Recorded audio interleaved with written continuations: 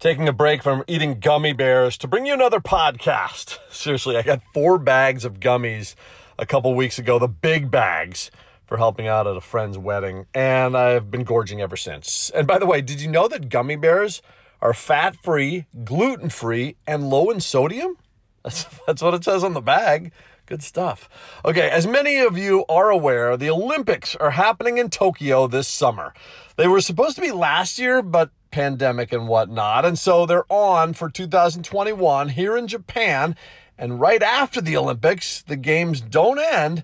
That's right, the Paralympics take place. And this week on Perkit Pod, we're talking to a guy going to his 3rd Paralympics, Chuck Aoki. Perkit Pod, sometimes he's at play. Perkit Pod, find out what he'll say. Perkit Pod, who's coming on today. Woo!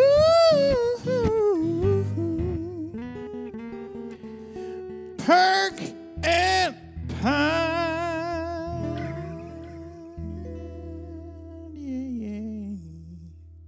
Both the Olympics and Paralympics are filled with so much pomp and fanfare, and despite this one happening in the COVID era, the pageantry will still be in full effect, which brings us to Random Ranks. This time on Random Ranks, I'm celebrating the opening ceremonies of the Olympics and Paralympics by shouting out the top 11 countries that take part in the Parade of Nations that I have no idea where they are located geographically, okay? There's a lot of them. Number 11, Cook Islands. I know where Marshall Islands is. I just don't know. Number 10, Tuvalu. It's a country. Number 9, Comoros. Not comatose, Comoros. Number 8, Cape Verde. So I'm assuming it's on the water somewhere, maybe green water. Number 7, Kiribati. Not a martial art, a country. Number 6, Vanuatu. These are actual countries, y'all. Number 5, Turkmenistan. Not Turkey, not Afghanistan, but rather Turkmenistan. It's a thing. Number 4, East Timor. That's Timor. I don't know if there's a West Timor. The East Timor is the country that's in the Olympics. I don't know. Number 3, Mauritius,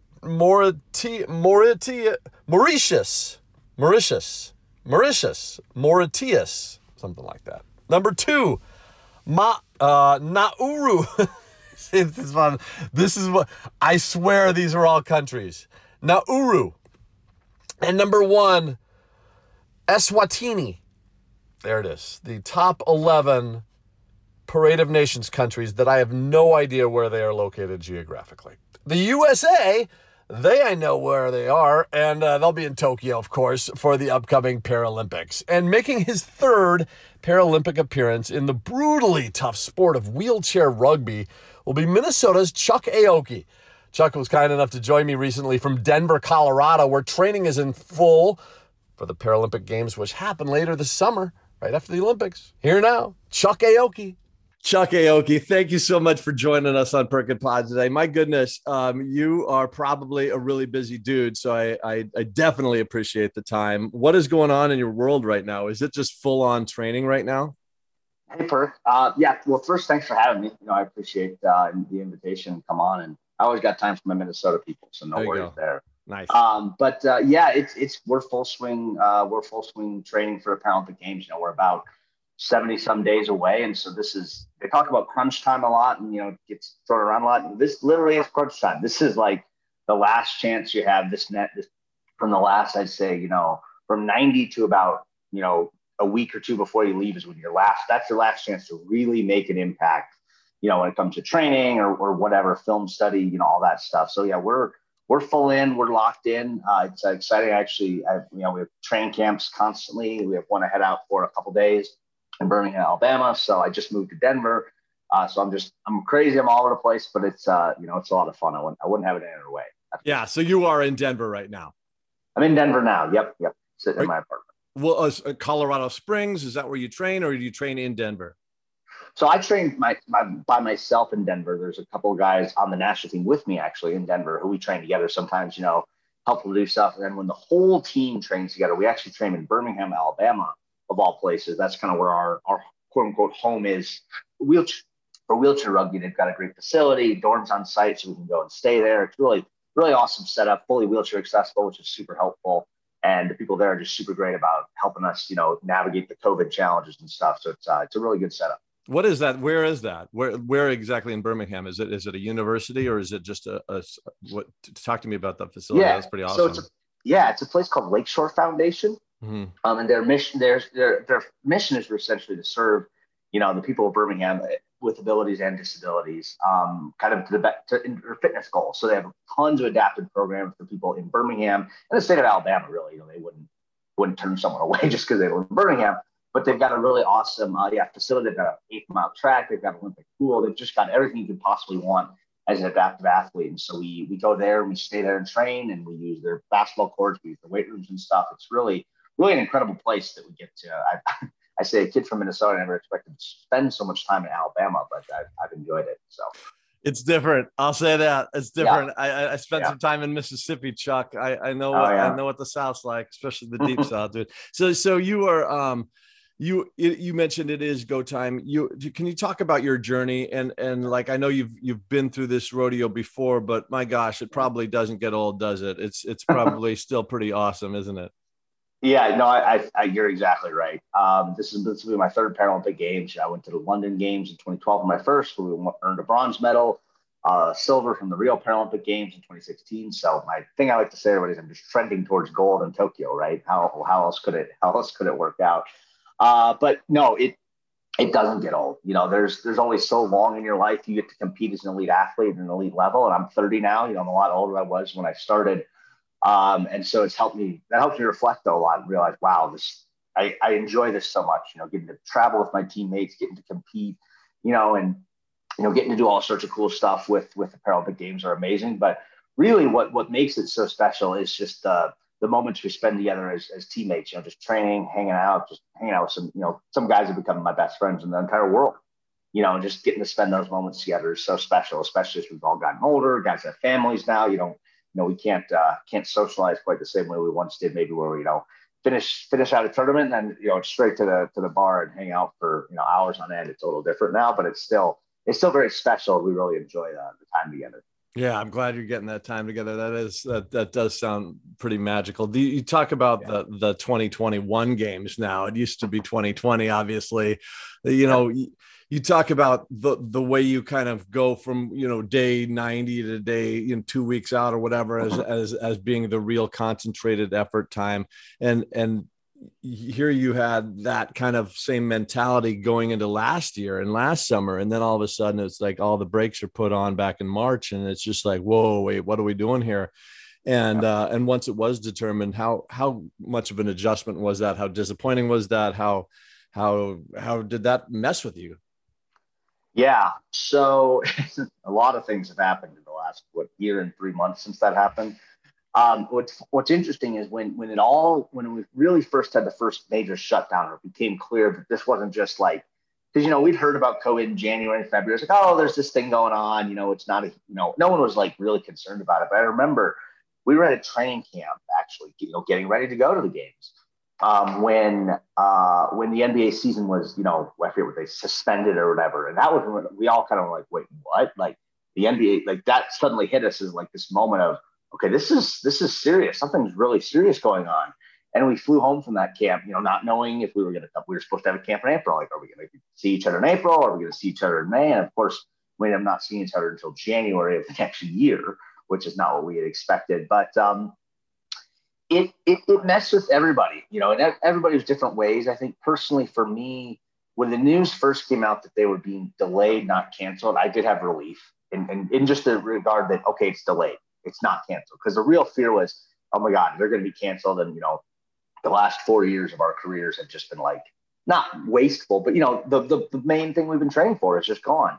And so not being delayed was a relief. And then, as you kind of alluded to, it was like, okay, now what? I have an extra year that I didn't think I was going to have to be ready for. I have, other things in my life that I want to be pursuing and working on, and so it was really just we all, at least I've known it with our team, we all took probably everyone from 2 weeks to a month and a half just to kind of decompress and just, train, sure, but don't stress, everyone just kind of did their own thing. I took a few weeks off where I still worked out some, but I wasn't like really focused. I just needed to kind of take a breath, set it aside for a minute and say, I'm going to have to ramp myself up for this extra year I didn't expect to. And so I knew I needed to allow myself to just take a breath and, set it aside because, aside from the fact that we had the games delayed, there was also a global pandemic going on, and all the challenges that came with that. So it was like, let's just allow ourselves to have some time, have some space, and just, basically take a breath, I think is the way to put it. And so for me, yeah, I took a breath, stepped back, kind of let it go. And then we started doing Zoom team calls where we talk about different things, just, and mostly those were really just seeing each other, not even like super focused on rugby or training. It was just, hey, how's it going? What are you doing? What are you up to? Oh, I'm doing, just kind of checking in and checking on guys' beard growth, so we have some with very impressive beards at this point. And so that kind of, that's how we really just spent a lot of our time, was to catch up in that regard. I think that was really helpful for us. The biggest challenge was, in a lot of ways, was the emotional and mental side of it, less than the physical. Because, guys found ways to train. Everyone's really creative. But the mental side of being together, being a team sport, we're used to being together. I would imagine, although I wouldn't presume, for an individual athlete, it's a little bit easier. It's not like you constantly have folks you're with, but we're a team. At the end of the day, I'm one player. I can't do anything by myself, and the same is true of all the guys. So the mental side was certainly challenging, but what we're lucky is we have a really strong team dynamic within our team. And I think that helped us power through some really, really challenging times that were frustrating, certainly, but I think we got through it. More with Chuck Aoki in just a flash. Back after this. But first, Mike Bryant, kind enough to join us in studio again. Good to see you again, fine sir. Great to be here. All right. Well, the legal process can be awfully intimidating for some people. You help them every step of the way, don't you? Well, we try to. I mean, we want to make sure they understand their rights, make sure they understand what their potential coverages out there, and help them with the big issues they've got. People have wage loss, medical bills. They have all sorts of concerns. People who are charged criminal charges have concerns about those charges, and we try to get to the bottom of what we can do to help them. In the sports world, there's lulls every once in a while when seasons end and what. There's not a lull for an attorney like you, is there? Well, it's a weird thing because like suddenly something will happen, So like you think, oh, I got nothing going on right now, and then boom, that night you get a phone call, or the next morning you get a phone call, and you're in the middle of something that people need your help right at that moment, and we try to provide that. Provide justice for the injured, as you like to say. What does that mean to you? Well, it means giving people the information that they need to get the help that they need, so that in times of major needs, they've got somebody there on their side. And that's you and your team at Bradshaw and Bryant. And so what, if somebody is injured or somebody does need help, what do they do? They call our office. They check the website with minnesotapersonalinjury.com, or they call 800-770-7008. Mike Bryant, thanks so much for being a partner at Perk and Pod. Perk and Pod. Yeah. I kind of want to go back to the start with you and talk about your journey. And I know you weren't always wheelchair rugby. You were doing other adaptive sports and whatnot. Yeah. But when, I guess the first question is, when were you confined to a wheelchair? When were you, when was that kind of the route you were going to have to take? Yeah. So I was born with basically a really rare genetic condition. And so I have no sensation in most of my legs and most of my arms. And so what that meant was, when I was a little kid, and this is rare, so it wasn't like my parents knew it right away that I was born and just seemed like a normal, healthy baby, cried a lot, all that stuff. It wasn't until I was about 6 when I had my first real serious injury. I broke my leg, and I walked on it. And I didn't, because I couldn't feel it. It didn't hurt. And so at that point is when the doctors and my parents were kind of like, okay, something's going on here. It's not ordinary. And so what happened was I spent the next about 4 years where I would get hurt, kind of rehab, get back to it, walk around again, and then inevitably I'd get hurt again. And so it's kind of back and forth until I was about 10 years old, when finally the doctors sort of said to us, look, you can still walk a little bit. I still today, this day, have some ability to ambulate, But they said if he wants to keep that function, we think he should because it's helpful to have that little bit of function. He needs to start using a wheelchair full time. So I was about 10 years old when they said to me, yeah, you need to use the chair full time. That's going to be what sort of, and that sort of started my journey on the adapted sports level, which, started with wheelchair basketball. How much of a gut punch was that, Chuck? I can imagine. I can't imagine actually, like, being told that the wheelchair was the way it was going to be. How did you take that emotionally? And as a kid, it's just, it's got to be so hard. As a kid, it was tough. It was really hard at first. I don't want to sugarcoat it and act like it wasn't. It was really frustrating, really tough. My dream, I grew up in Minnesota. My dream was to play for the Twins, and obviously odds were pretty good. I wasn't going to play for the Twins, but I always say I don't think it's super fair for a 10-year-old to have to lose their dream, just evaporate. We obviously all realize, we're never going to be pro athletes, but I don't think it was super fair for that to have to happen to me. Of course, that's just life. But yeah, it was frustrating. It felt like that suddenly a whole world of mine had just been shut to me, so to speak, and that's just gone. You're not going to be able to play sports the way you wanted to. You can't play baseball. You're never going to get to do those things. And I already had been limited to just like baseball, really, because it was the least running you could do. Soccer, you obviously have to run. Football, I couldn't play those sports with the stuff I had going on. But baseball, they're like, okay, you can probably do this. You mostly just have to swing, and you run a little, but it's not too bad. But yeah, so they, so that was kind of it was tough. It was frustrating. It was hard. And I was upset as any 10-year-old would be. It's like, why is this happening to me? Why doesn't seem fair? But luckily I had really supportive parents who sort of allowed me to be frustrated and upset. But then after a point in time, sort of said, all right, we don't just get to sit here. What are we going to do? There's lots of things we can do, and I'm super thankful to them for finding adapted sports for me to give me something to do, basically. Yeah. And a lot of that was through Courage Center, at least initially, I know. And I ran into you the first time as a teenager doing sports through that program. And can you talk about kind of that development and how important that was for you? Oh yeah. I mean, that really Courage Center, I think it's Courage Kenny Rehabilitation Institute now. Yeah. Really changed my life. I mean, there's no other way around it. I started off doing swimming lessons there, and those were okay. I sink like a rock, so I wasn't super great at those. But we shifted into basketball when the director of sports director at the time basically saw me in the parking lot just pushing my wheelchair and was like, hey, do you want to play wheelchair basketball? And I was like, yes. And my mom was like, okay, I just play wheelchair basketball now. And so I got started with that. And like I said, it really, really changed my life in terms of, it was the first time I was able to compete with other kids in wheelchairs full on. I gave me a competitive outlet. I could actually play the sport. I could do the sport. I could be successful with the sport. We won a couple national championships in high school, which I like to say I was a small part of. I was not a major part of it, but I was a part of it. I started. Anyway, yeah. But so it was, that was definitely, it was changed my life in terms of confidence. I made some of my best friends in the world from playing wheelchair basketball, who are, still great friends to this day. It gave me confidence. It gave me the ability to just feel like I could achieve and accomplish things. And then, so basketball, is how I started. And then, I found rugby through Courage Kenny as well. Actually, they had a rugby team there. And that, from there, it was just like, that's when the rocket ship took off. And it just, I haven't looked back. Yeah. There's so many adaptive sports. And I know you've tried just about all of it. Is there an adaptive sport that you haven't tried, Chuck? Like, you know what I'm saying? Like you've done skiing, haven't you? I've done skiing, and I love skiing. I can't wait till my competitive career is over so I can ski full time. I did it once. And I kind of landed really weird, and I was like, oh God, oh no, I broke my wrist or something. Luckily, nothing happened. It was okay, but I was like, I probably shouldn't do this until my more competitive career. But no, I've done skiing. I've done track and field. I didn't like track at all. I have no interest in doing that. But I'll just put that out there now.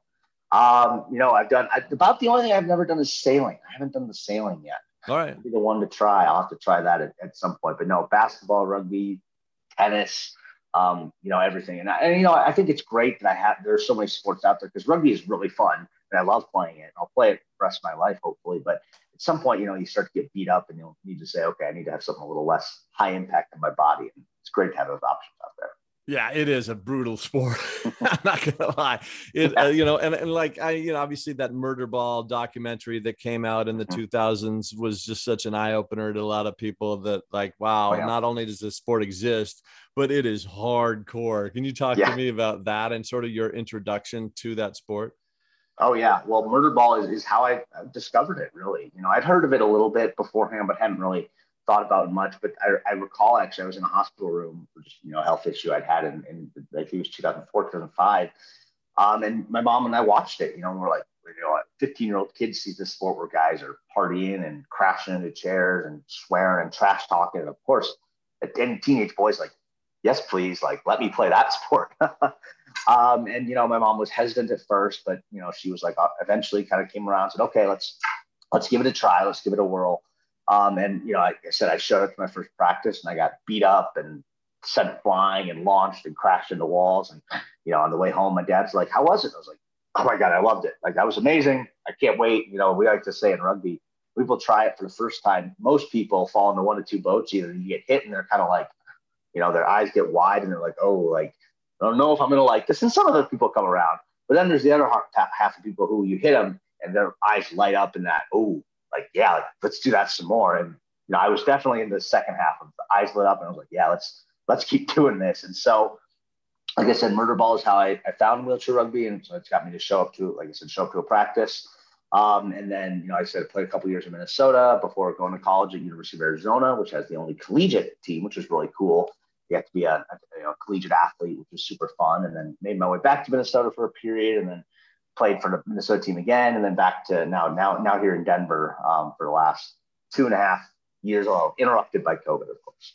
We've got more coming up with Chuck Aoki when Perkit Pod returns. Sean Bernard of Edina Realty. Great to see you again, man. How's the real estate game? It's been really, really busy, so I feel fortunate that it's been busy. It's kind of a crazy market. Everybody knows it's a seller's market, but that doesn't mean that if you're a buyer, you can't still find your dream home. I just did a closing the other day, and this young couple, I feel like I'm 100 saying that, but this young couple was able to buy their dream home, and we were able to find it for them. One of the cool things that I'm doing this year is I'm helping out local artists and bands. So a portion of every sale on the buy or sell side is going to go to a local artist or band. That's fantastic because especially these days, they need that help. Where can people find you, Sean? The best thing to do is just give me a call at 612-859-2594. They can text that number as well for the people that just are a little bit scared of realtors. Just text it, and then we can set up a phone call. Sean Bernard of Edina Realty, thanks for being such a great partner at Perkit Pod. Thank you.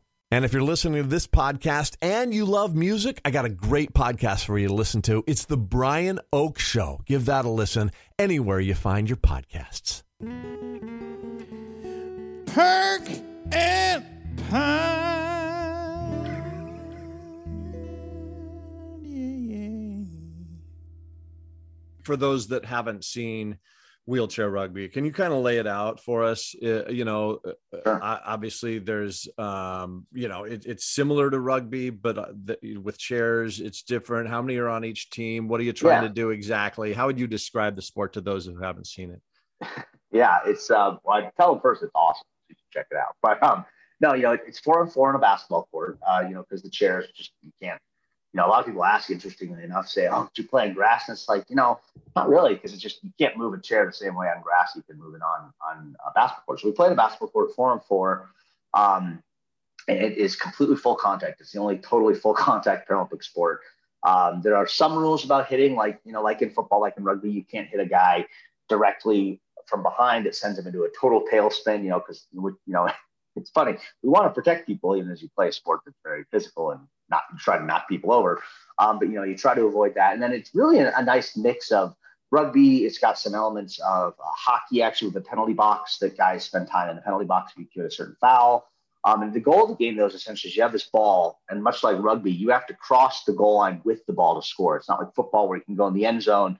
You can catch it first. You have to have the ball on your possession when you cross to go ahead and score. And so we've got a lot of rules like that. We've got a key area, which is similar to a basketball key in terms of length of time you can spend in there. And so you get kind of different strategies with some teams like to press a lot. Some teams like to fall back and kind of play more of a key defense. Some teams play zone defenses. Some teams play man defenses. it's got a lot of elements of a lot of different sports. I think we just continue to call it rugby because at its heart, it's a physical, intense sport, much like rugby is, and it really fits into that same sort of ethos, I guess, for lack of a better way to put it. How do you turn the ball over? Like, can someone just rip it out of your hands? Is that what's happening? That someone can rip it out of your hands. They can knock it off your lap. They can swat your pass. There's all kinds of anything like that is fair. That some contact body to body is allowed. Technically, it's not. None is allowed, but refs will always let some kind of battle and go. Before they call it. Kind of let them play. Like guys have that play, and then there's a few penalty type rules. There's a shot clock, much like in basketball with 40 seconds, score clock, I guess.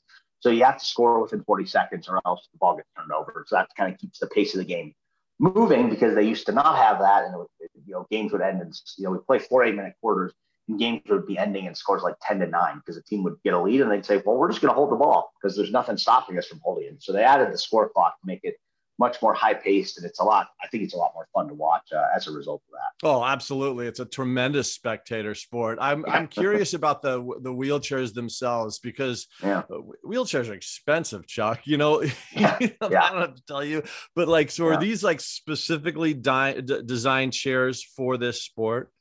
Yeah. So the chairs are specifically designed for wheelchair rugby. There's probably 4 or 5 manufacturers in the world that make them in total, which is kind of crazy when you think about it. But yeah, they're specifically designed for rugby. And then when players first start playing, you typically get a chair that, maybe a hand-me-down. Courage Kenny, for example, has a whole room full of chairs that someone can come and try it, before you take the plunge, so to speak, to doing the chair full on, or making your own purchase. And so once you kind of got into the sport and are really involved and engaged, you get your own chair that's actually fit specifically for you, because everybody's different body type, different size. And so on the national team, all of us have chairs that are really designed for us. Specifically, there's about 50 different measurements they take, and they do all kinds of manipulation with the seat rest and the backrest, depending on what kind of function you have. And it's a very comprehensive process, and it is expensive. I'm lucky that I'm sponsored by a really amazing chair company out of New Zealand called Melrose Wheelchairs, that does a great job and hooks me up with stuff. But it's definitely it's a critical part of the sport, and I think one of the coolest parts too, because the chairs just look like these little chariots that just got beat up and battered, and people just usually love to look at them. And there is obviously a bunch of contact in the sport. There's guys are falling down a lot too, like getting knocked down. The chairs are going upended and all that stuff. What is that? Is that a whistle then until the person gets back up upright, or how does that work? So most players aren't able to pick themselves up, because most guys who play the sport have spinal cord injuries, since they don't have trunk function. And so what happens when players get knocked over is, if you're knocked over and the play moves past you, they usually let the play finish, because it's sort of like, you're out of the way. We're just gonna leave you there until the play stalls or finishes. And then once a goal is scored, or it's turnover, a timeout or something, they'll pick your staff comes and picks you up. But if you do fall in the middle of the play, like boom, you smack onto a guy's lap or something, then they'll stop the play and get it picked up and put you together. Now, of course, the funny thing is, if you are a defender and you get knocked over and you land on someone's lap, it's actually a penalty on you, and you have to go to the penalty box. So not only do you get the indignity of getting knocked over and splattered everywhere, it's like, okay, you also have to go serve a penalty now, which is kind of fun and very much encourages the physicality of the sport. Yeah, you talk about the physicality, Chuck. I would imagine injuries are part of it too then, right? I mean, you're probably getting smashed up pretty good at times, no? Luckily, the chairs take a lot of the impact. And actually, if you ever watch it, our chairs have camber, which essentially means that the wheels are angled. And so the angle of the wheels means that it's not like when I'm next to someone, my hands are actually probably 5 or 6, almost a foot away from that person because of it. So otherwise, our hands would get caught in wheels all the time, and they get smashed. It does happen when it does happen when you get tipped over. I remember one time, luckily, I got knocked over in this crazy. I don't know how it happened, but I landed on my back, and I eyes were closed, and I woke up, and a guy's caster, which is his little front wheel, like on a roller skate, was like about 6 inches from my eye. And I just was like, "Oh God, like please get this off of me." So it's certainly injuries happen. The chairs, like I said, take most of the brunt of the impact, so you have to get a new chair every couple of years, especially at the high level. But the most injuries we suffer from are like overuse injuries because shoulders just aren't built, much like baseball players. Shoulders aren't built to do what we're doing to them. And so the effort has to be very much on the front end of doing lots of getting ourselves warm and loose before we have heavy training sessions or heavy games. But luckily, despite ironically, it's even though it's a very physical and hard hitting sport, injuries are not super common, which is a good thing, really. Yeah. Here you go to your third Paralympic Games, and congratulations, Chuck, for being named to the USA team for a third time. And you mentioned London, you mentioned Rio. Here we go to Tokyo. This has got to be so awesome. What is a Paralympic experience like for an athlete? Oh man, the Paralympic experience is just, I mean, it's the pinnacle of sport for us. It's literally, you can't get any higher than this.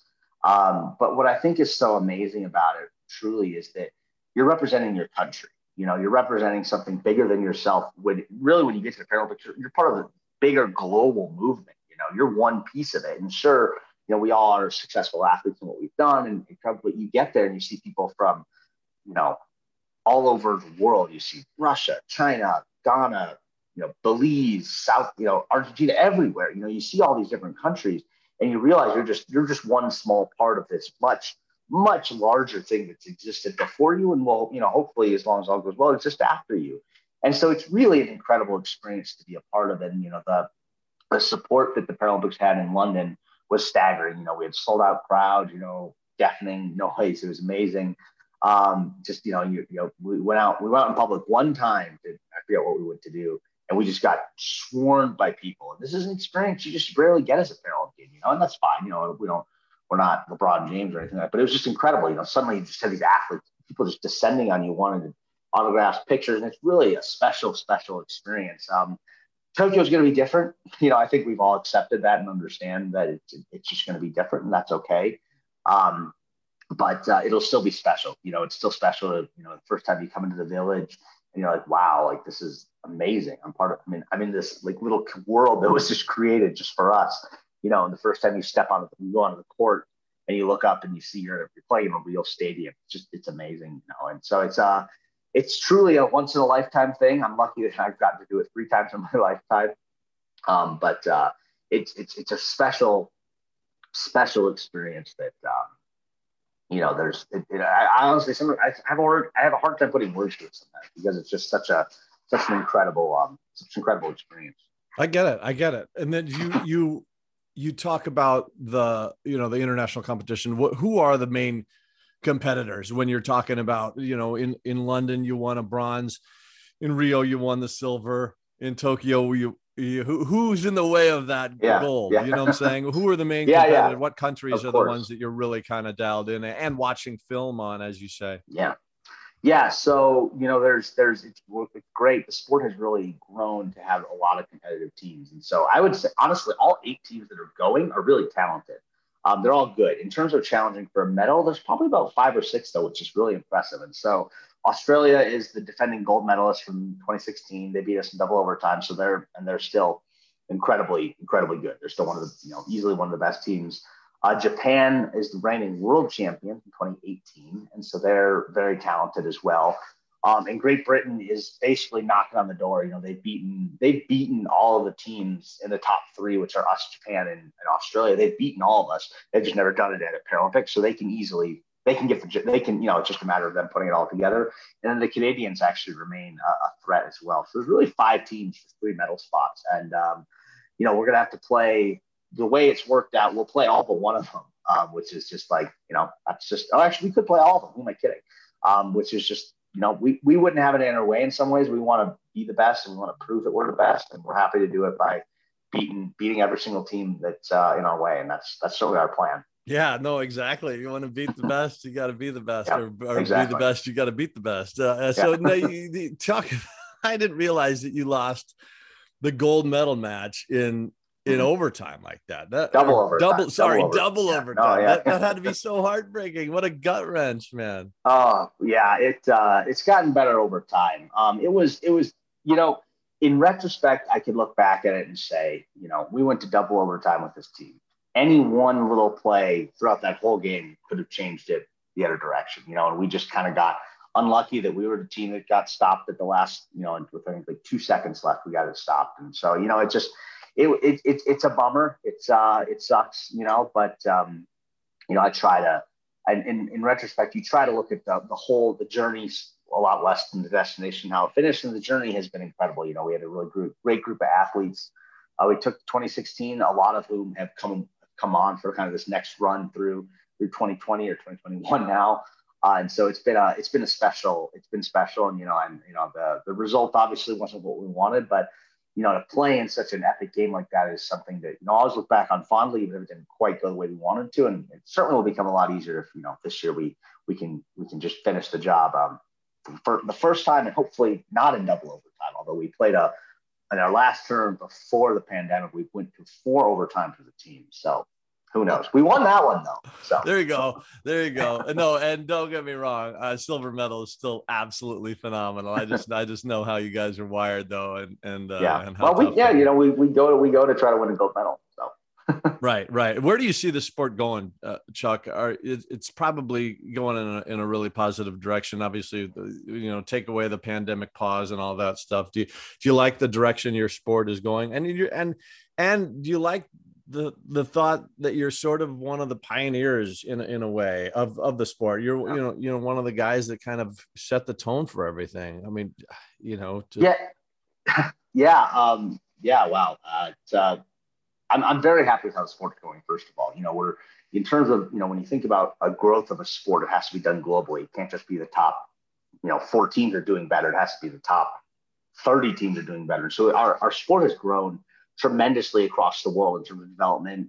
They've done a great job of raising teams in Southeast Asia, across Eastern Europe, the Middle East. I think Africa is kind of the next frontier that are really trying to get into. South America has a really vibrant program as well, which is awesome, for South America to have such a quality teams. They're not quite to the level of Paralympic yet, but they'll get there someday. And as long as they're having teams and training, is really great. And so the sport as a whole, I think, is doing phenomenally, and I think it will continue to do phenomenally. We pair just a really, like you said, it's exciting spectator sport with really competitive teams. Like I said, we're now up to 5 really competitive teams. I think by the next games, we'll probably have 8 competitive teams. We may expand to 12 teams at the Paralympics just because there's going to be that many teams out there that are good enough, which will be really awesome for us. And I'm hopeful that will happen. And then in terms of, my own role in this, I just feel so lucky. I kind of stumbled into sport more than anything else. I saw a movie and I was like, I want to go play that. And now here I am, 2 Paralympics down, at least one more to go. And I'm just hoping I can do my part in raising awareness of our sport. But really, I think for me personally, it's more about raising the awareness of adaptive sport more broadly, because, I like to say, or I think it's true that when I grew up, I didn't really know of any adaptive athletes who looked like me in terms of use the wheelchair. I couldn't really name any. And obviously, once I got further into sport, I got to see them and stuff. But, we still meet people every day who don't know about adaptive sports, who don't know they could play them and have them as an option. And so I think for me, my biggest hope is that what will be looked at for my legacy is I help raise the profile of adaptive sports just broadly across the United States. And even if just 1 or 2 kids see, something I did or something any Paralympian did and said, hey, that guy, he also uses a wheelchair. He looks like me. And I want to be like him. If I can just accomplish that, I'll feel like I've done what I wanted to do. And that's really what I hope my legacy will be at the end of the day. And obviously I want wheelchair rugby to grow and have lots of athletes, but truly my main goal is for adaptive sports just to become known across the country, and for people, all kids with disabilities, to have someone who looks like them they can look up to as athletes. Eloquent. So well said. Thank you so much. I think your dog agrees with you, by the way. She's all fired up. Yeah. Yeah, no, that's awesome. Hey, continued success. All the best here in the next few months. I know it's going to be crazy, but just enjoy the ride in Denver, in Birmingham, in Japan, wherever it takes me. Yeah. Wherever it takes you, man.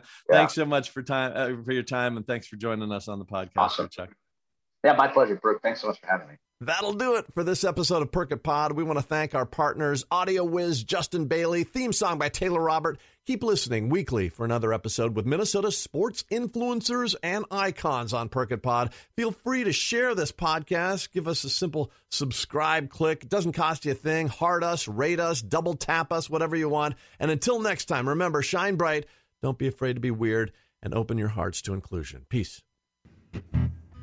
Porcupine, sometimes he's airplay. Porcupine, find out what he'll say. Porcupine, who's coming on today? Woo!